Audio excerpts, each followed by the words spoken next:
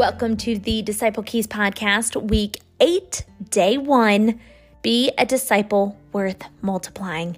Show yourself in all respects to be a model of good works, and in your teaching, show integrity, dignity, and sound speech that cannot be condemned, so that an opponent may be put to shame, having nothing evil to say about us. Titus 2, 7, and 8. This week's movement principle is be a disciple worth multiplying. As you live your life at home, at work, or in ministry, people will watch you, they will listen to you, and they will emulate what you say and what you do.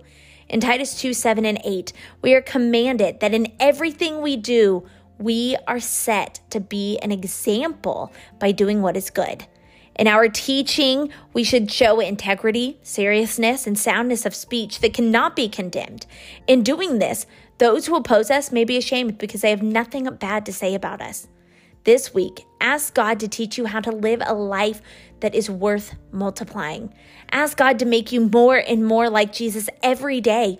Ask God to cause leaders and disciples around the world working in movements to live a life worthy of multiplication. Ask the Holy Spirit to teach you what it means to be like Jesus in word and deed. Ask God to grow you in His new life and to teach you how to live each and every day.